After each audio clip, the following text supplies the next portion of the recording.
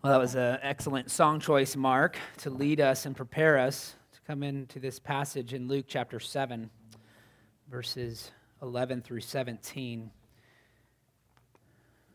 We come to a very sobering passage, and it's a weighty matter to consider.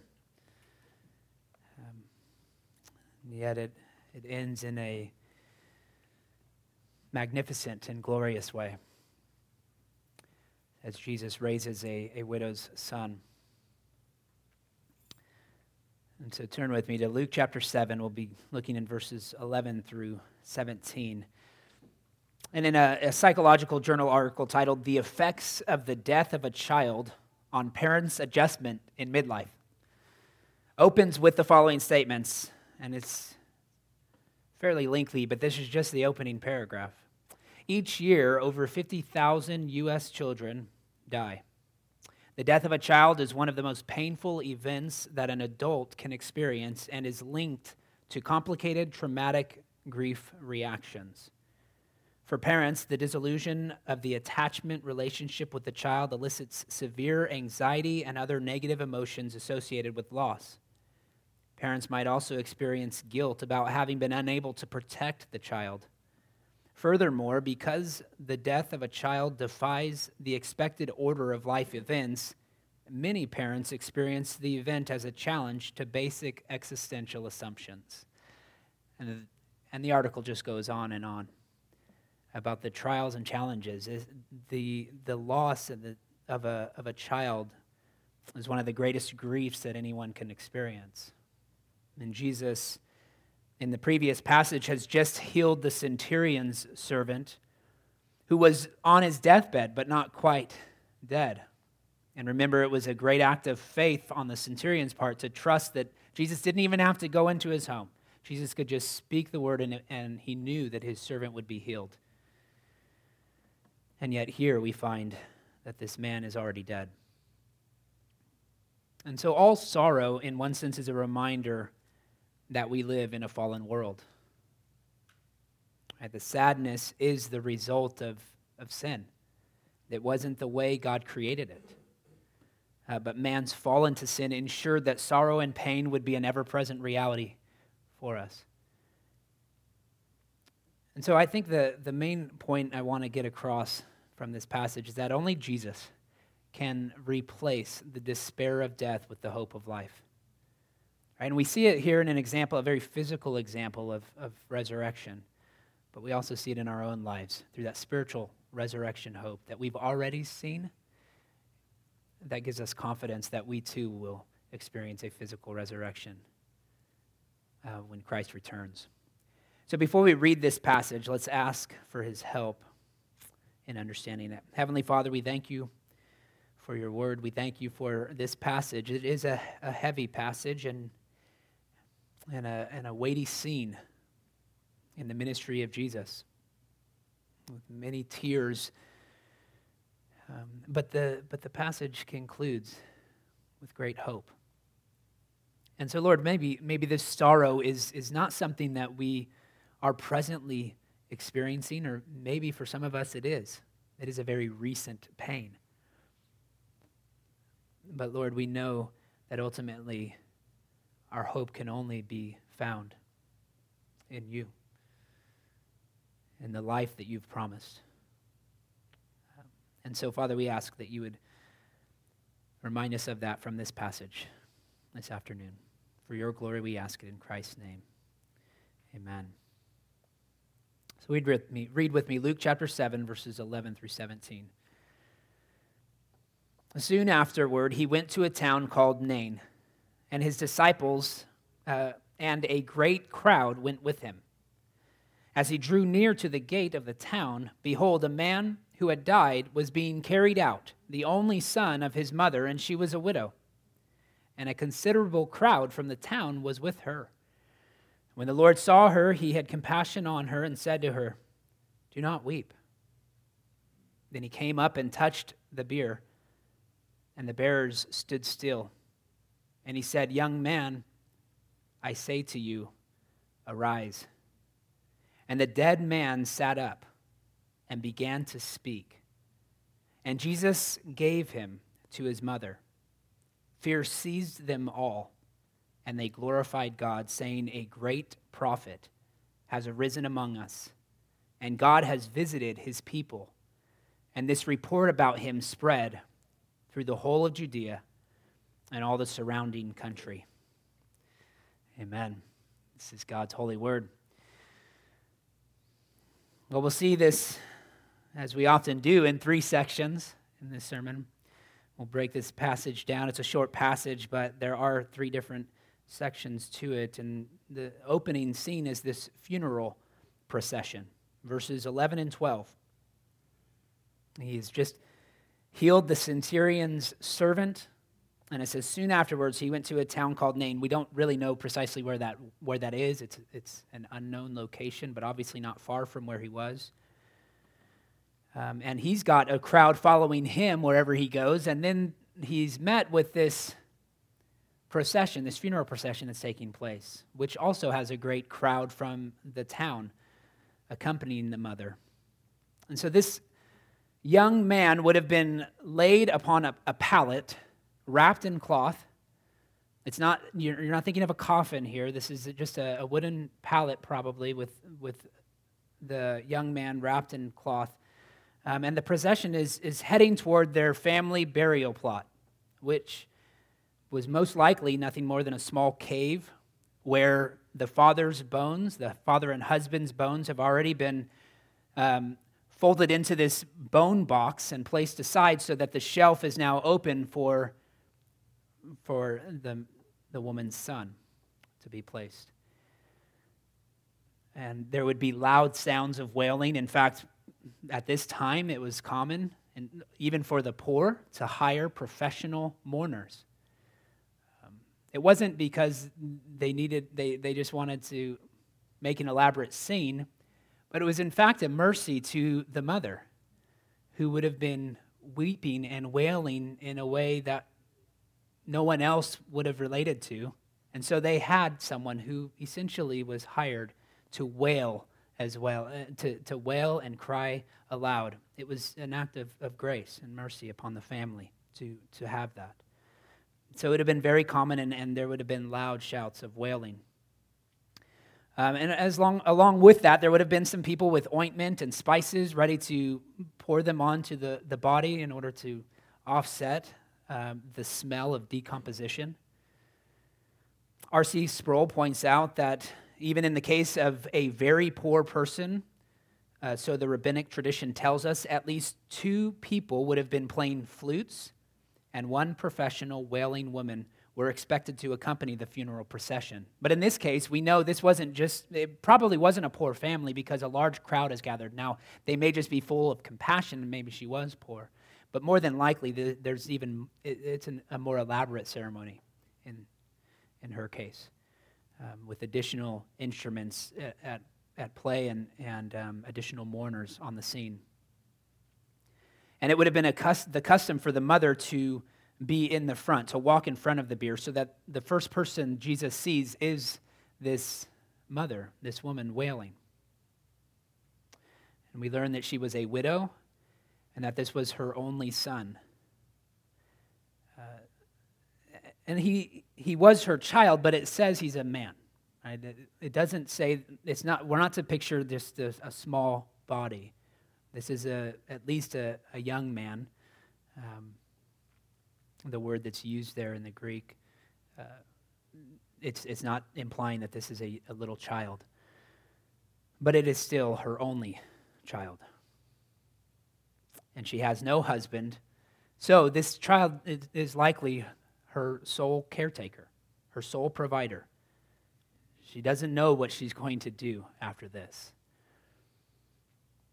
And so she was in a very distressing situation, to say the least. And Scripture attests to her circumstances as being some of the most difficult that anyone would face. And we see even modern psychology agrees with this, right? That this is some of the most painful experiences anyone could go through. Jeremiah 6:26 said, "O daughter of my people, put on sackcloth and roll in ashes, make mourning as for an only son.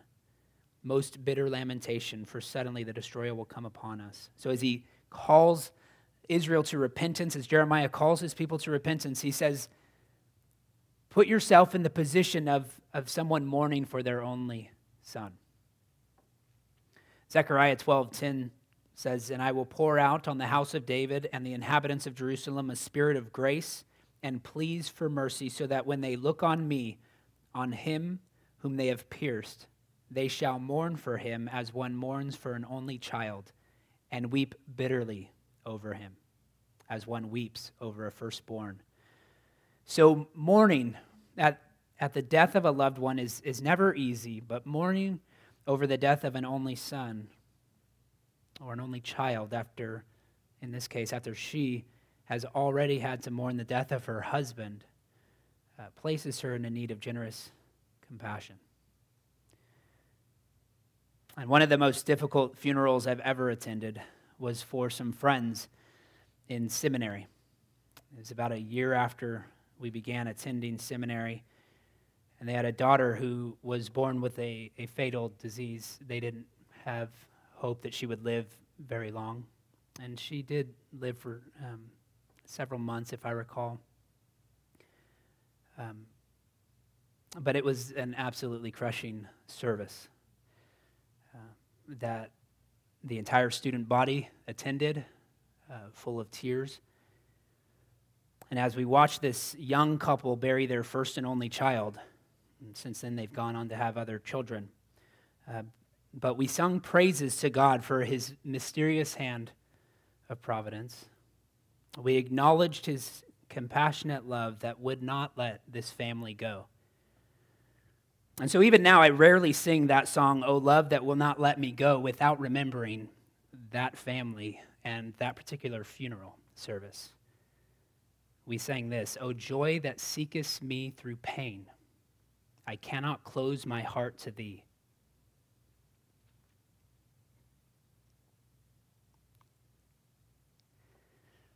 I trace the rainbow through the rain and feel the promise is not vain, that morn shall tearless be." And what do you say to those who are under this kind of distress? Everything feels inadequate. But this song reflects upon that hope, right? And this passage reveals the confidence we can have in the hope of the resurrection. It's the only thing that makes situations like this bearable. You certainly can't say much. I think your words should be few at a funeral like that. But apart from resurrection hope, literally everything else we would say would be inadequate. And so that's exactly what they needed to hear, was that resurrection hope. Talking to the father months later, I can remember, his name was Noah, he was telling me, or I was telling him, kind of confessing, I'm sorry I didn't even have a clue what to tell you or what to say, how to give you comfort. But we do have that resurrection hope. And he was like, that's it. That's all we needed to hear. And it was enough. Right? He assured me that reflecting upon our resurrection hope is the only thing that really helped them through that time. And so typically, Jesus healed those who approached him with a request for healing. Right? He waits to see their faith, like he did with the centurion here in the previous passage. You could almost have the impression that Jesus was waiting for people to initiate him before he was willing to apply his healing word and touch. But in this case, this widow's hopes had been dashed. They'd been crushed to the point where she couldn't have had any clue who was walking towards her, and that he had the power, really resurrection power, to raise her son to life. All right, so that's how this scene opens, and I think it's important that we get into that picture, into that scene, and we feel the weight of the scenario and see the tears on the faces of this great crowd that's following this woman. hear the wailing taking place, hear the sound of the flutes. We've seen and experienced very similar things, but this was an incredible scene taking place where Jesus is now going to enter into that funeral procession and do something that probably no one had ever seen before. I mean, definitely that no one had ever seen before, but even just that first initial interference of going in and telling them to stop. No one does that, but Jesus does. He goes to the woman and he even tells her, stop weeping. Again, these people would have been filled with probably anger, irritation at this person who's coming and putting a halt to the procession. Like, how can you be so heartless? And yet Jesus knows what he's about to do. And there in verses 13 through 15. And when the Lord saw her, he had compassion on her and said to her, do not weep. And then he came up and touched the bier, and the bearers stood still. And he said, young man, I say to you, arise. And the dead man sat up and began to speak, and Jesus gave him to his mother. So it was the custom for the mother to walk in front of the bier, and Jesus knows that he is about to heal this man. But you have to imagine his request would have felt very out of place. And isn't it interesting here that Jesus does what no one else was willing or able to do? Why don't those in our day and age who claim to have the same gift of healing, why don't you ever find them at funerals? Why don't you ever find them at hospitals? The kind of healing ministry that Jesus had is utterly unique. And Jesus raises this man with a simple command for him to sit up. And the man does it. He sits up and he starts to speak. Again, the shock and the horror, there would have been terror on the faces of people. As the cloth is still around his body, probably falling off as he's speaking. And this is the first of 3 different resurrection miracles. And in Luke chapter 8, so next chapter, we'll find Jesus rising Jairus' daughter to life, and he does the same in John 11 for Lazarus. Another side note here, if you want the details of what these individuals experienced while they were dead, you won't find their explanation in Scripture. I think that's a bit of a warning to us, right? If you really want an explanation of what it's like when someone has died and then been brought back to life, I know you can turn to the New York Times bestseller list, but you won't find these words in Scripture from those who it truly happened to. And so this morning we looked at Isaiah 53:3, which speaks of how Jesus was despised and rejected by his own people. And in the next verse, we see that he would also be filled with compassion for those who were and are in circumstances like this woman. He was despised and rejected by men, a man of sorrows and acquainted with grief. And as one from whom men hide their faces, he was despised, and we esteemed him not. Surely he has borne our griefs and carried our sorrows, yet we esteemed him stricken, smitten by God, and afflicted. So seated at the right hand of the Father, Jesus not only knows and understands what we experience, but he actually feels them in his humanity. He knows, he bears our griefs and our sorrows. He knows precisely what we need because he himself was a man of sorrows, acquainted with grief.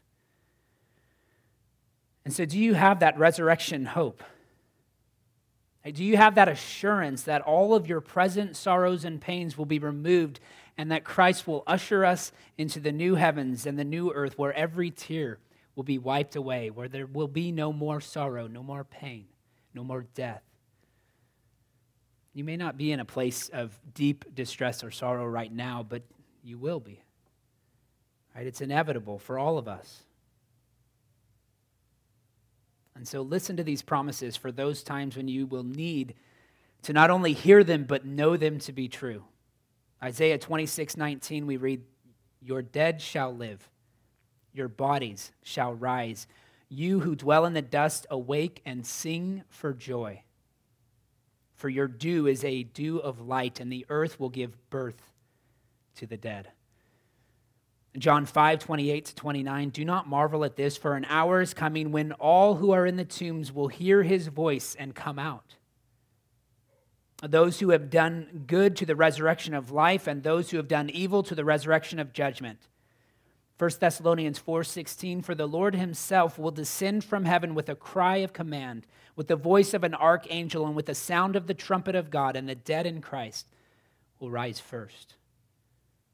And Romans 8:11, "If the spirit of him who raised Jesus from the dead dwells in you, he who raised Christ Jesus from the dead will also give life to your mortal bodies through his Spirit who dwells in you." And so these glorious promises are for you who have placed your hope in Christ alone for your salvation.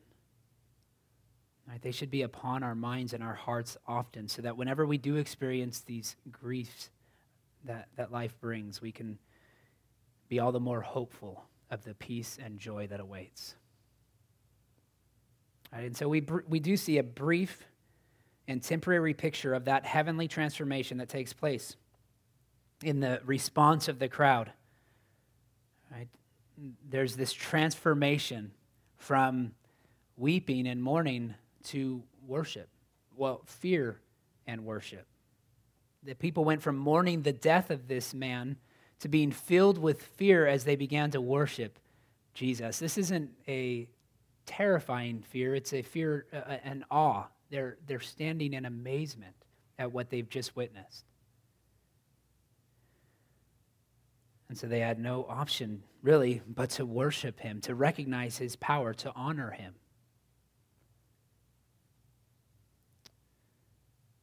One commentator says, "The whole funeral procession goes wild with astonishment, delight, disbelief. They don't know which one to look at, the no longer dead boy, his amazed and ecstatic mother, or this stranger who has done what the old prophets Elijah and Elisha used to do." Luke has told the story with deliberate echoes of 1 Kings 17 and 2 Kings 4. And so another commentator points out, T.L. Brody, he gives a list of the following parallels between this scene here and the scenes of Elijah and Elisha with resurrection power. He says this, first of all, a widow is the main character in 1 Kings 17 as well as here. The death of her son, the meeting of the widow at the gate of the city, the statement he gave him to his mother, it's almost a direct quote from 1 Kings 17, and then this acclamation that, first of all, the acclamation, "A great prophet has arisen among us." It resembles the reading of 1 Kings 17:24. "You are the prophet of the Lord." So you have this deliberate parallel to the prophets of old. They recognize him as a prophet, but he was so much more.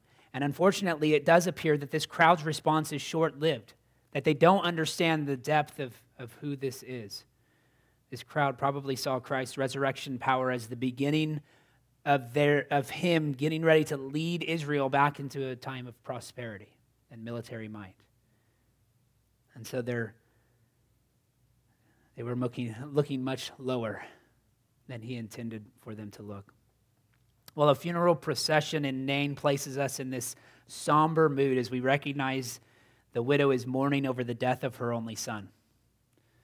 Right? And we sense her pain and we feel inadequate to say or do anything that might give her hope.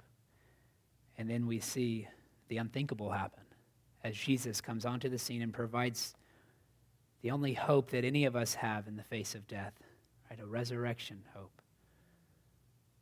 And then there's this transformation among all those who are mourning. Those who wept alongside this woman are now filled with fear and worship. And we have this example of Christ's resurrection power given to us so that we might be filled with an increasing sense of assurance that he not only has the power to resurrect our mortal bodies, as he does here in this scene, but really that he has the power to do the greater work of redeeming our dead souls from the power and penalty of sin. Ephesians 2, 1 through 5, and you were dead in the trespasses and sins in which you once walked, following the course of this world, following the prince of the power of the air, the spirit that is now at work in the sons of disobedience, among whom we all once lived in the passions of our flesh, carrying out the desires of the body and the mind, and were by nature children of wrath, like the rest of mankind. But God, being rich in mercy, because of the great love with which he loved us, even when we were dead in our trespasses, made us alive together with Christ. By grace, you have been saved. In John 5, we read, truly, truly, I say to you, an hour is coming and is now here when the dead will hear the voice of the Son of God, and those who hear will live. All right, so we conclude with that hope. Those are the promises that we're called to believe in now and for all eternity. So let's pray. Heavenly Father, we thank you. We thank you not only for this picture here of